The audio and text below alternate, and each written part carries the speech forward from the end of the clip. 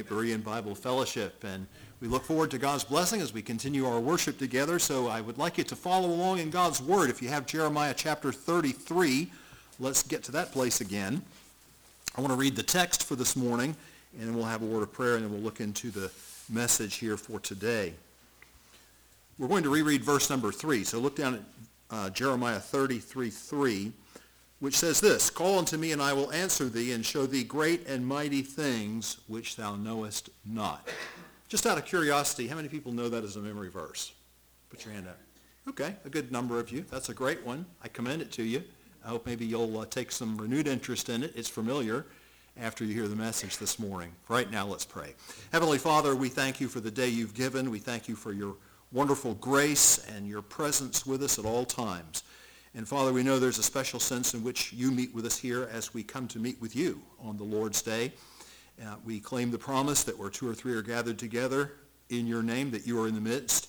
And we desire to honor you. We desire to be cleansed of our sins so that we might not have hindered fellowship with you today, but instead there may be a free flow between us and you of your message, your spirit, your strength, your nourishment, all those things that you intend for us by bringing us to the house of the Lord today. We know that you also desire us to glorify you. You tell us in your word, whether therefore ye eat or drink or whatsoever ye do all to the glory of God. And we desire to glorify you today, for we know that you are great and mighty, as it says in our text. And I pray, Father, you will just give me the liberty and freedom to be able to proclaim this message and to give the people of God the thoughts that you have given to me. And just watch over and bless us now in these next few moments as we look into God's word. For we pray these things in Jesus' wonderful name. Amen. You know, thinking about a new year, I was doing a lot of thinking about this actually this week. And the best way I knew to summarize the thoughts that God had given to me is, you know, in a new year, there is so much that is both unknown and anticipated. Think about that for a moment, because I've tried to choose those words pretty carefully to reflect the thoughts that the Lord gave. But, you know, there's a general sense in which that's pretty much always true. And I think just because of the fact that we celebrate the beginning of a new year, we're calling to mind maybe things from the past year, but we're also looking out into a year of that which we do not know, because we really don't know what 2019 holds for us. But we have so many aspirations. We have so many things that we anticipate. We have leftover burdens from the year before. We have outstanding prayer requests. There are just so many things that you can think about, and we look forward with anticipation to a new year. What is God going to do? Well, on the 1st of January, kind of interesting really, I was sitting in the living room there in our home where I go in the early morning to have my time with the Lord, and really I didn't even read Jeremiah chapter 33. It wasn't in my Bible reading for the day. I did the several chapters from the Old Testament. I did the chapter from the New Testament. I did the 2 Psalms, and I went to have my prayer time. And I find so often that we think of prayer as just our communicating with God and making our petitions made known unto him, and that's part of it. But, you know, prayer is designed to be a two-way street. Prayer is designed to be communion. And I find so often that as I am in the process of prayer, and especially as I force myself, if you want to say it that way, to go back over the things that I've read in the scripture this morning and ask myself, now, where did I learn from that? I found that to be a very helpful practice for me, and maybe you would too. But I often find that God brings things to mind and speaks to your heart in ways that are unusual but dear. And as I was praying about this and thinking about this, God just brought this Jeremiah 33:3 to my mind. And bear in mind, this was not a part of my Bible reading that day. "Call unto me, and I will answer thee, and show thee great and mighty things which thou knowest not." And thinking about that against the backdrop of so many things that we anticipate, but that the fact is that what is going to happen in 2019 is unknown to us, I just decided, you know, I think I want to claim this verse for my verse of the year. So I'm ahead of the service tonight. I've already given mine, so all the time belongs to you tonight. Jeremiah 33:3, but I want to preach a little bit about this morning. I believe there are 3 things here that describe or help us to understand how this promise works and about the incredible blessings that it seems to describe. Before we get to those three things, I want to be sure I say it at least once. I hope that I'll mention it a number of times because it's really the key thing I think we have to take away from this. That somehow in this magnificent promise that we have, call unto me and I will answer thee and show thee great and mighty things which thou knowest not. God is establishing a direct link between prayer and what I described earlier about that which we anticipate and that which we don't know about 2019. Think about it. Call unto me and I will answer thee and show thee great and mighty things which thou knowest not. And there is a direct link to the carrying out of what God is promising in that verse to prayer. So this message really this morning is about prayer, but you might find that there are some different thoughts here. First of all, I would like to mention there is a condition. When you study the Bible, you will find it useful on occasion to notice that of the promises that God gives, which are many, many, many promises that we find in the Bible, sometimes they are conditional. That is, there's something that's a prerequisite. There's something God tells us we need to do in order for him to fulfill that promise to us. Other times they're unilateral. They're unconditional. God just commits himself to something. Many times the covenants in the Old Testament are that way. God told that to Abraham. He said, I'm going to make of you a great nation. I'm going to multiply your seed so that they'll be more than you can count in the stars. And God committed himself to that unilaterally. There wasn't anything that Abraham had to work or do. God simply committed himself to that unilaterally. So when you come to Jeremiah 33:3, ask yourself right now, based just on what we've said so far while you're still awake, which category does this fall into, conditional or unconditional? Yeah, it really falls into the first category because it's conditional. It's based on what it says at the very beginning of the verse, call. That's the word that I'd like for you to focus on right now. Kind of interesting, too, that even the grammatical construction of this particular verse tends to support what I'm saying. Probably not too many people here have had the experience that I've had in how I'll relate this to you now, what I'm talking about at this point. But I can remember distinctly sitting in a second-year Hebrew class. So in other words, that's studying the ancient languages and the language that the Old Testament was written in particular, which is primarily Hebrew. And so here we are sitting in this class. Now, we did a lot of work in that class with the book of Jeremiah. The teacher just liked that book or chose that book as useful to make a number of the points that he wanted to make. Well, one day we were sitting in the class, and we were looking at this Jeremiah 33:3, and he said, you know, really the form here in the verb, call unto me and I will show, the show verb that we see there. He said, really, the force of that can really be taken as a jussive. Now, I realize you probably never heard that word in your life, and it doesn't matter worth a hill of beans. I'm just telling you what was going on in the class. And he explained that to us because it's sort of a force that underscores what we're saying here. If you wanted to bring that out, if you were looking for some way in English to try to capture what I just said in a little more forceful way, you might say something like this, call unto me and I can answer thee. Or call unto me so that I can answer thee. Or if you call, I can answer you. But the point taken is that it simply tends to underscore exactly what we're talking about right now, that God is establishing this link between prayer and the fulfillment of this promise to show us great and mighty things which thou knowest not. It might be difficult to understand, beloved, but God has determined to operate in conjunction with and through prayer. Why I say that might be difficult to understand is it would be pretty easy, I suppose, to sit there and think to yourself, or just to be pondering and think to yourself, don't we believe that God is sovereign? Don't we believe that God has ordained all the things that are going to come to pass in 2019?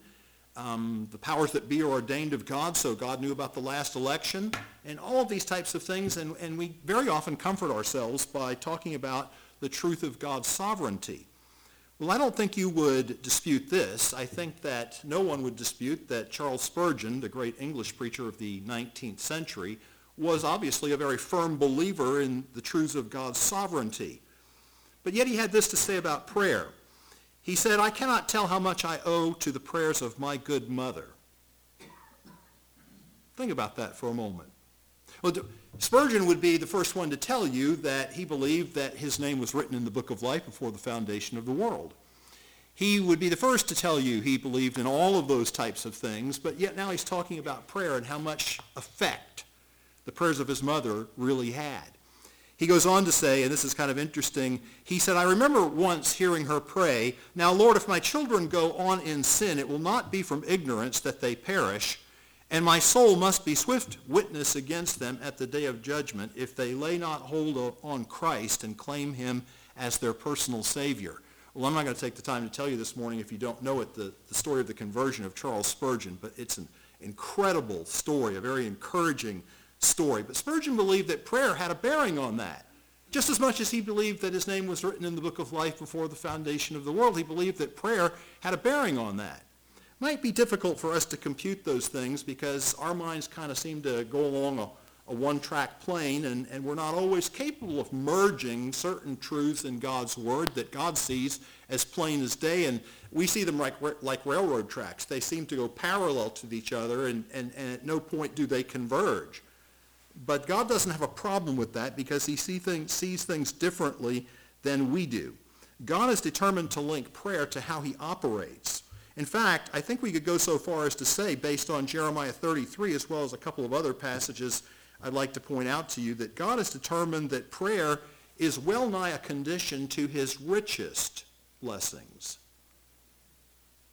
Now, think about this, and you don't have to nod your head or raise your hand. I wouldn't put you on the spot. But, regardless this morning of how faithful you are currently to prayer, probably no one here this morning in the service is not going to say, God has blessed me. But when you think about God's richest blessings, there seems to be a link up between our willingness to pray and God pouring out those richest of blessings. We have the text here, call unto me so that I can answer you and show you great and mighty things which thou knowest not. Well, that great and mighty part sounds to me like we're taking a step above the ordinary. Over in the New Testament, maybe you'd like to look quickly at Mark chapter 9. I just want to give you a couple of other verses. The verse in Mark chapter 9, verse 29 is pretty clear, really. These things sort of hint at this, and I think maybe establish this thought. Mark 9:29, and he said unto them, that is the disciples, this type or kind can come forth by nothing but by prayer and fasting. Well, so what's going on here? What's going on here is Jesus comes down from the Mount of Transfiguration. There's this hubbub that's been going on because this man has brought his son, who's very cruelly demon-possessed, to the disciples who were not a part of the Mount of Transfiguration experience. Remember, that was Peter, James, and John. The others seem to be below. They're not a part of that. The man complains, I brought my son to your disciples, and they couldn't help him. They couldn't cast the demon out. Later, the disciples themselves are troubled by that, which I think we should be too. When we sense that we are powerless, when we sense that we don't really have the power of God on our lives like it should be, we should be troubled by that. And we're not the disciples. We don't go around casting out demons. But you see the application I'm making. And in this particular case, then, verse 28 says, when he was come into the house, the disciples asked him privately, why could not we cast him out? Jesus said, well, there's a link up between having that kind of power and prayer. Look at this in the next verse. We'll read it again. And he said unto them, this kind can come forth by nothing but by prayer and fasting. I would have taken that probably as a rebuke, wouldn't you? If I were the disciples, I would have said, wow, I must not be as faithful to prayer as I really need to be. Turn a couple pages over. We'll just look at one more. Also in Mark's gospel, I think you talked about this somewhat recently in a different message, but the disciples were really enamored with this thing that happened when Jesus was going in the morning, and he saw that fig tree without figs on it. And we have what we call the cursing of the fig tree. Jesus said, no man eat figs of thee hereafter, because it had the leaves and no figs. He cursed the fig tree. And then they came back the next morning and they saw the thing dead from the roots up. And that shocked them. How could that be that it would die so quickly and die also from the roots up? Jesus says to them in verse number 22, when they state this incomprehension to him, or this surprise to him, he says in verse 22, and Jesus answering said unto them, have faith in God. And then he goes on to say this, for verily I say unto you that whosoever shall say unto this mountain, So most of us would understand the figurative usage here. A mountain's something you can't move. We have those things in our lives, don't we? Things that we're very well aware of, and we just can't, there's just nothing we can do about it. I mean, it might be an illness that we have no control over and that we have to commit to God in prayer. It might be a need of a different kind, but we have those things. And so Jesus says to them, whosoever shall say unto this mountain, be thou removed and be thou cast into the midst of the sea, and shall not doubt in his heart, but shall believe in his heart that those things which he saith shall come to pass, he shall have whatsoever he saith. Therefore I say unto you, what things soever ye desire when ye pray, believe ye receive them, and ye shall have them. So what's going on here is we not only have a direct link up between prayer and the richest of God's blessings, but God even goes a step further to tell us the kind of praying we need to do. We need to pray believingly. We need to have faith in God. Well, that's enough on that. I think we can establish the point. I want to say one more thing before leaving this condition, which is in the word call in our text this morning. I will say this. Jeremiah was not unfamiliar with calling on God. You can read through the book and find that to be true. Jeremiah certainly knew about this. Jeremiah certainly exercised this prerogative. However, sometimes, many times even, Jeremiah went to call on God, and if you read the verses and read what he has to say to God, the calling on God is more of a complaint. Now, I don't know what you think, but I treasure that about prayer. I used to always say in business meetings, you can say anything you need to say as long as you say it with the right spirit. You don't say it with the right spirit, keep your mouth shut. Well, I treasure the fact that, you can come into God's presence and you can say what you need to say. You can even say it with the wrong spirit sometimes, but God may sort of point that out and rebuke you, right? But you can pour your heart out to God. Isn't that a great thing? Isn't it wonderful to know that God knows our frames, he understands that we're dust. And like as a father pitieth his children, so the Lord pitieth them that fear him. And boy, if there's no one else you can talk to, if there's no one else you can tell just exactly how you feel about something, if there's no one else, you have God and you can tell him exactly how you feel. To me, that's a thing to be treasured about prayer. Well, Jeremiah did some of that. You can read the book and find different places, but if we just go back to the chapter before, let me point this out. Remember I told you the story because we were talking about this in another message too. Jeremiah is the prophet of the captivity. We call him the weeping prophet. There were so many times of trial and tears in his life as he was forced to behold all the different things that were befalling his nation. And he loved his nation. He was a patriot. And yet he knew the Babylonians were coming. He knew that people rejected his message. He suffered persecution for it. All these different things. In fact, in our chapter here, it starts off by telling us that he was still shut up. The word of the Lord came to him the second time while he was still shut up in the court of the prison. Well, he's still in the court of the prison in chapter 32. It's the first time the word of the Lord comes to him. Look at verse number 2 of Jeremiah 32. For then the king of Babylon's army besieged Jerusalem, and Jeremiah the prophet was shut up in the court of the prison. So same introduction to the chapter, it tells us. This is when the word of the Lord comes to him the first time in the court of the prison, in the context of chapter 32 and chapter 33. So you remember what we went over there, what he told him? He said, hey, your nephew's going to come to you. And he's going to say, I have a field, and the right of redemption is yours. Buy it. And I want you to buy it. Well, I really am proud of Jeremiah because Jeremiah had problems with that. But Jeremiah didn't hang any dirty laundry out. He just did what God told him to do. Later, when the thing was over with, Hanamiel came. That's the guy's name. I wouldn't want to be named Hanamiel. But anyway, the guy came and he said, buy my field. Well, it was kind of Jeremiah saying, the land's going to go into captivity. This guy comes and says, buy my field. Why do you want to buy a field if the land's going into captivity? Not a very good investment, you might think. Jeremiah himself has some problems with it, and in verse 17 he says, Ah, Lord God, behold, thou hast made the heaven and the earth by thy great power and stretched out arm, and there is nothing too hard for thee. And then we get down to verse 25 and show that he's not just praising the Lord, he's complaining because he says, And thou hast said unto me, O Lord, buy the field for money and take witnesses, for the city is given into the hand of the Chaldeans. And Jeremiah is kind of doing what I talked about a moment ago. He's going to say, Lord, that doesn't make any sense to me. Why do I have to pay him 17 shekels for a field? and the land's going into captivity for 70 years. Doesn't make much sense. So I treasure that about prayer. I think you probably treasure that about prayer too, that God invites us to tell him how we feel. He invites us to pour out our heart so that he might commune in return with us and show us sometimes where we're wrong about those things. But that's the condition. Call unto me and I will answer thee and show thee great and mighty things. Who's the source of these great and mighty blessings? That's our second thought. Where in the world would you find such incredible blessing? And that you find in the next two words, unto me. God says, I'm the source. God's the source of all of our blessings, not just the great and mighty things that we think of, not just the richest of his blessings. He's the source of them all. Every good gift and every perfect gift, God said, is from above and from the Father of lights, cometh down from the Father of lights, with whom is no variableness, neither shadow of turning. They all come from God. God reminds us of that because once we acknowledge that and we pray about it, it puts God in a position to bless us even more because now we're giving God the praise. We understand where it all comes from. But my question to you is, lots of people make promises.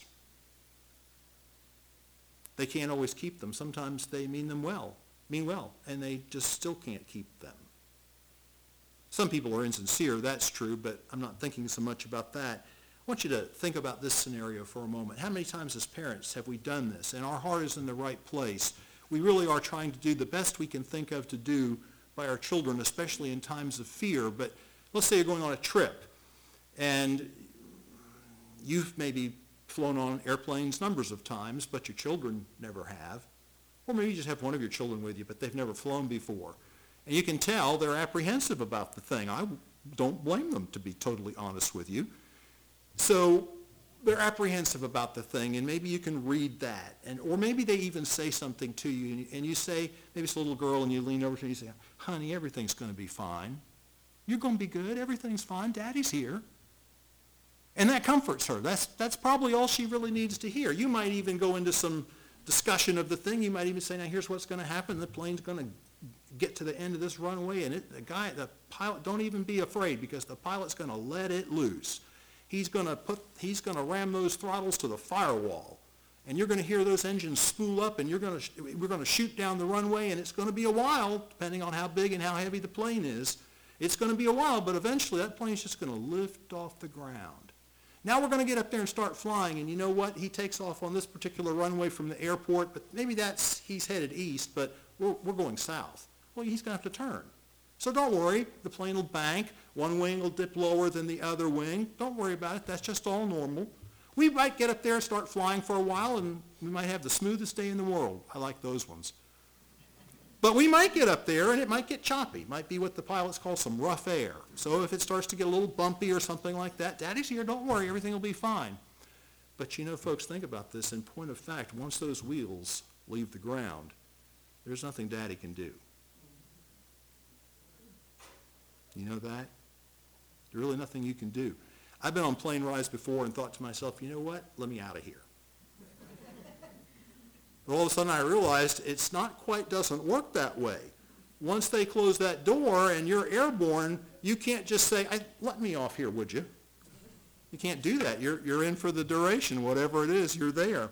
So there are times, and the point that I'm making, the question that I'm asking is, so is God good for it? And the answer to that is, he is.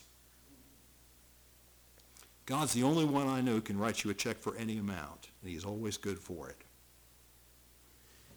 How do we know that from the verse? How does God reinforce that truth with Jeremiah? Look how he describes himself. First of all, he says, thus saith the Lord, verse 2, the maker thereof. Do you ever think what that really involves, not just in your head, but in your heart? To know that God is the maker and sustainer of the universe.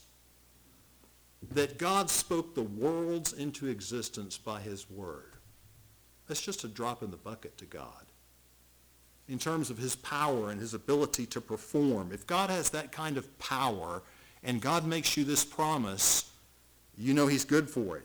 He has another description of himself that he gives in the verse. If you look at verse 2 again, the Lord, and you'll notice it's all caps, right? You see that? Then you get later in the verse, and he says this, the Lord the maker thereof, the Lord that formed it, to establish it. And then again, it uses his name, and it says, the Lord is his name. So what's it mean when it's in all caps as opposed to when just the first L is capitalized? Well, it's the translator's way of trying to alert you that, for example, in the Old Testament, your normal Lord with just a capital L would probably be Adonai. But in this particular verse, or in any verse, the agreed upon way of distinguishing this for readers, because you're not looking at the original language, to know when God is using his covenant name. You know what God's covenant name is? What is it? Jehovah. It's all caps. Lord is translated all caps. That's the way you do it when it's Lord, when it's translated Lord. Sometimes when it needs to be distinguished from something else, it's God in all caps. But in this particular case, Lord is the agreed upon way to do that in an English Bible. Why is that important? Because God is the covenant-making and the covenant-keeping God. God does not break his promises. And when God called Moses to go back to the land of Egypt and to be his chosen deliverer of his people from bondage, he really gave a fairly good question to God, although it was a bit of an excuse. He said, they're going to ask me what your name is. Who sent you? He said, well, when you go back and they want to know who sent you, you tell them, I am sent you. This is Jehovah. God was explaining the significance of that, and he said, I am that I am. I mean, have you ever really stopped to ponder what that's really talking about? Might be a little clearer if we said it this way. I am who I am. There's nothing fakey about God. I mean, in the right sense of the term, everything you see is everything you get. God is transparent. I am exactly who I portray myself to be. You ever had that experience with somebody where you get an image of them by being around them? They come across as this type of a person, and then you find out later that we all have private lives, of course. I understand that. It's not what I'm talking about. But later you find out that person's a rascal. And, wow, you're disappointed, right? Because all along you went and thinking you had respect for this person, and they didn't turn out. But God is not that way. God is exactly who he says he is. So God is the source, and he's good for it. Once you realize this, as I was approaching saying a moment ago, once you realize it's not our hard work, although God expects us to work hard. It's not our intelligence, although God gives a few of us some. Maybe I got out of line, I don't know. But you do meet smart people, and you can always respect that. And God gives us all enough intelligence to know how to get up in the morning and drive the car and all that kind of stuff, right? That's good to know. But it's not that. It doesn't matter how smart you are. It doesn't matter your ingenuity. It's not that this is attributed to.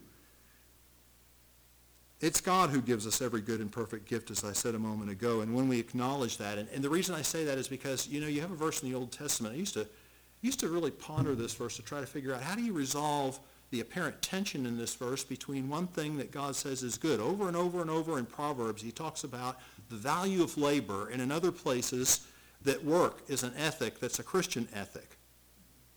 Over and over again you find that in the Bible, and yet it says a high look and a proud heart and the plowing of the wicked is sin. You ever hit that? Proverbs 21:4. Somehow you have to put those thoughts together to figure out what God is talking about when he makes the apparently contradictory statement that the plowing of the wicked is sin. Why is that so? Because he's going to take credit for it. But yet, because he has a high look and a proud heart, because he doesn't acknowledge God. God is not in all his thoughts. And so he goes out and he uses God's dirt. He takes God's rain. He takes God's sunshine. Then he has a great crop, and at the end of the day, he never gives glory to God. That's what this is talking about. But in our lives, beloved, when we realize that God is the source of every blessing, and when God is also the source of the richest blessings, and he chooses to bestow some of those on us, When we acknowledge that, it puts God in a position all the more to want to do that for us. And I will just say, it is one thing to say what Jeremiah said in verse 17, Ah, Lord God, thou hast made heaven and earth, and by thy great power and thy stretched out arm, and there is nothing too hard for thee. He's saying that here. He's saying that from his head. And it's true. There's a lot of things we know in our head, but we're not saying them from here. This is exactly what he's talking about. Great and mighty. Look at verse 18. Thou showest loving kindness unto thousands, and recompensest the iniquity of the fathers unto the bosom of their children after them. And look at this. Does this remind you of Jeremiah 33:3? Because he's saying it. He knows it already. The great, the mighty God, the Lord of hosts is his name, great in counsel and mighty in work. For thine eyes are open upon all the ways of the sons of men, to give everyone according to his ways and according to the fruit of his doings. So Jeremiah knows the theology, right? We might say, if we were in a church that used one, Jeremiah knew the catechism. Jeremiah knew the doctrine. He knew all that. It's one thing to know it up here. It's another thing to really apply it in your life. And this is what I think God is really challenging us to do, is to get this into our hearts.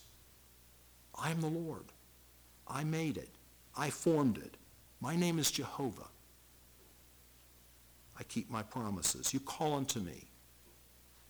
If you don't incorporate prayer, if you don't see the direct link between prayer and my flow of blessing, especially my richest blessings, but I want you to see that.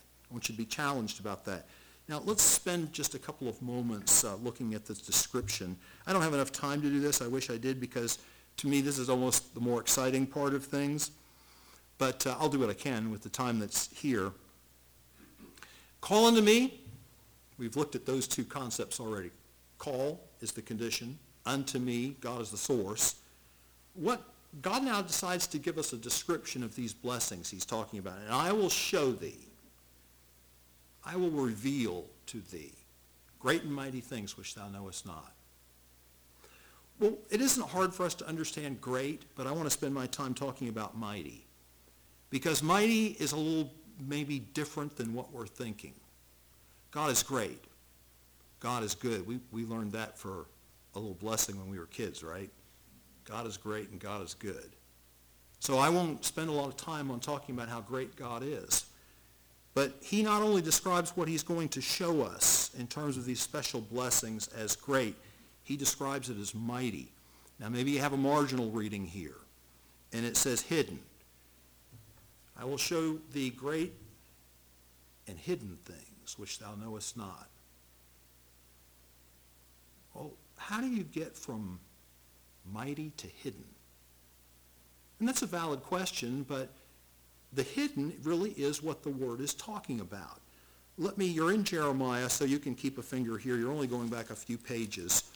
Go to Jeremiah chapter 5. Let me show you an identical use of the word where it's translated in its literal force, and then you'll be able to see where the meaning by extension that we have in 33:3 comes from.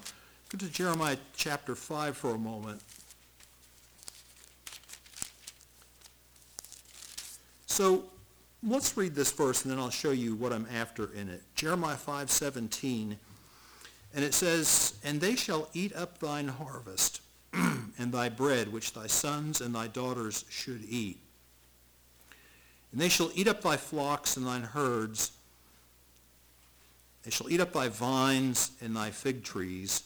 They shall impoverish thy, what's the next word? Fenced cities. So we probably can kind of figure out what that's talking about, because they did more than just put a 3-board fence around the city, right? Defenced might be a better way for us to think about it in terms of what it's really getting at. But this word here translated fenced is the same word we have in Jeremiah 33 that's translated mighty. So let's see how we get from point A to point B. So if you defenced a city by putting around it a great wall, well, I'll talk today about walls.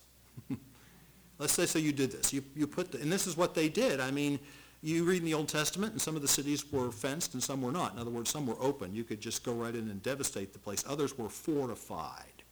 Same idea, fortified.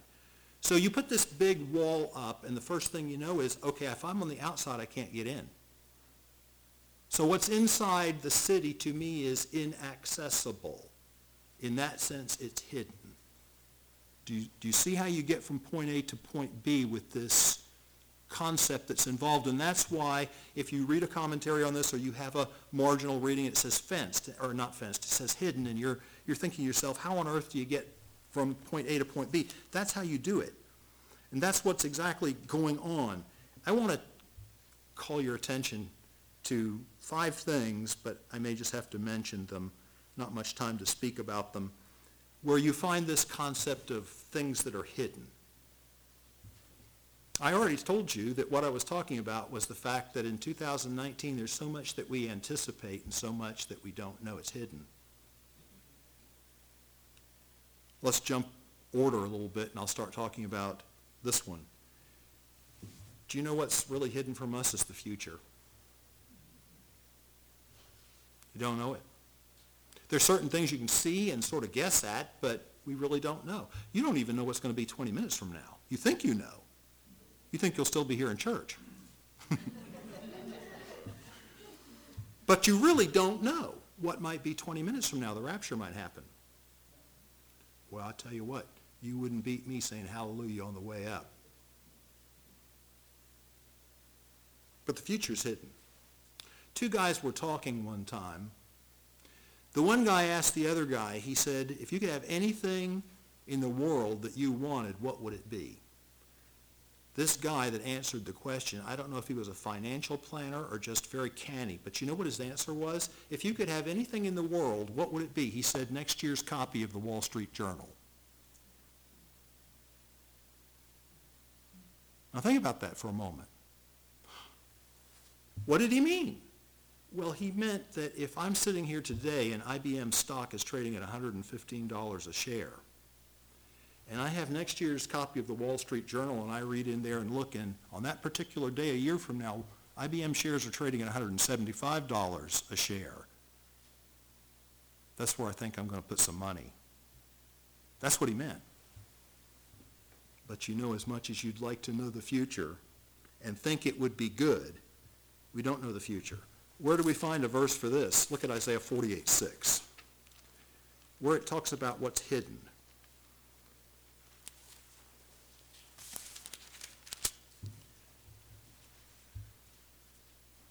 God says this, thou hast heard, see all this, and will not ye declare it? I have showed thee new things, from this time even hidden things, and thou didst not know them. What am I saying? Am I saying that if you pray right, God will show you the future a year from now in the Wall Street Journal? I'm not saying that. No, I'm just telling you that God knows the future. It's part of what's hidden to us. It's not hidden to God. And we have every confidence that the God who knows that, as we draw close to him and take prayer seriously about the future, that God will guide our footsteps and lead us in right paths. He'll show that to us. Things you need to know. You might want to know them, but don't need to know them today. He might not show you today. But when you need to know, if you realize the link that's between prayer and God's richest blessings, you'll know what God wants you to do. His plans. Do you know what God is up to? Because I don't. I know some things, general things in the Bible. I know this is the church age. I know he's calling out of the nations of the earth a people unto his name. I know that he's coming again. There's lots of general things I know. But I don't know how God figures it all out. I don't know how God figures out tomorrow. I don't know how he weaves so intricately together and plans things so that they all come out right. You heard this illustration before. You walk into someone's house and you see a beautiful rug.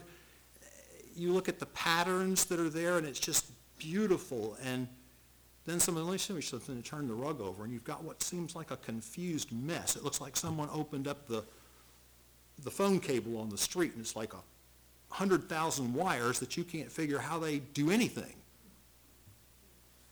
It seems all confusing and a mess to us. To God, it makes perfect sense.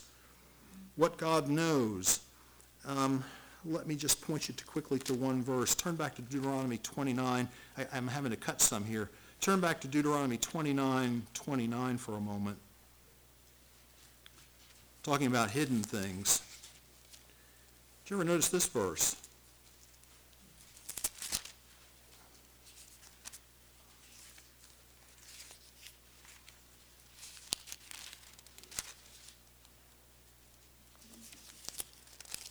This thing's fighting me.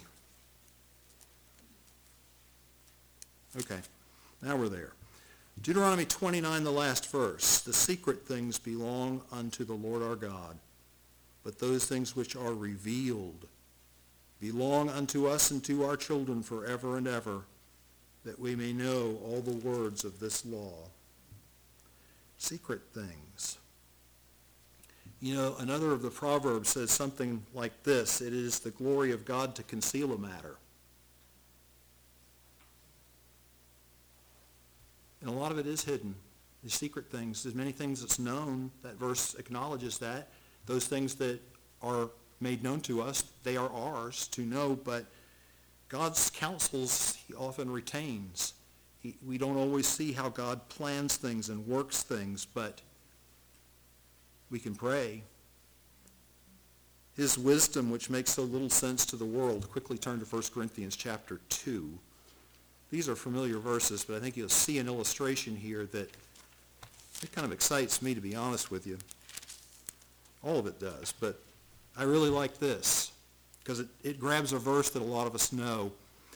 But beginning to read at verse 6, howbeit, Paul says, we do speak wisdom among them that are perfect, that is mature, yet not the wisdom of this world, nor of the princes of this world that come to naught, but we speak the wisdom of God in a mystery, even the hidden wisdom, which God ordained before the world unto our glory, which none of the princes of this world knew, for had they known it, they would not have crucified the Lord of glory. But as it is written, eye hath not seen nor ear heard, neither entered in the heart of man the things which God hath prepared for them that love him. Now we broaden that out, nothing wrong with that, but you know in the context he's talking about the gospel.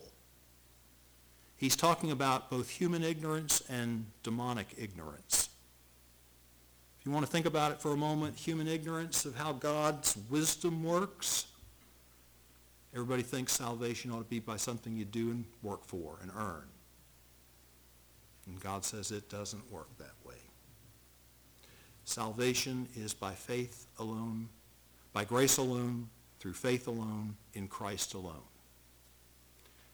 And so they didn't know that, so they put Jesus on a cross, and the demonic powers that were involved with all of this as well. And they thought that they had achieved the victory. Finally, we didn't get him in the boat when we blew the waves up and tried to get him there. And he just stood up and said, hush, be muzzled. We didn't get him there. We got him here. No, on that day when Satan thought he had triumphed, instead the Lord of glory triumphed and won our eternal salvation. That's the wisdom of God. I'd like to know a little bit more about that, wouldn't you? Call unto me, then, he says, and I will answer thee and show thee great and mighty things. I'd like to have more of the mind of Christ. I'd like to know more of God's thoughts. His judgments are things that we sometimes wonder about. I don't have time to talk about it. But in all of these things, we know what this verse is talking about is the things that we, in our moments of spiritual maturity and desire, our heart yearns and desires to know. Those things that are so anticipated and those things that are yet unknown are all within God's purview. And in however God has this worked out, there is some kind of a link between that and prayer for us to know and have God pour out as rich of a blessing upon us as he intends to pour out. There's a link between that and prayer. God is telling us he will increase our understanding in all of these areas if we pray. So I want to just end on this. Shouldn't that renew our determination in 2019 to spend more time in prayer, number one, and number two, more time calling and less time complaining.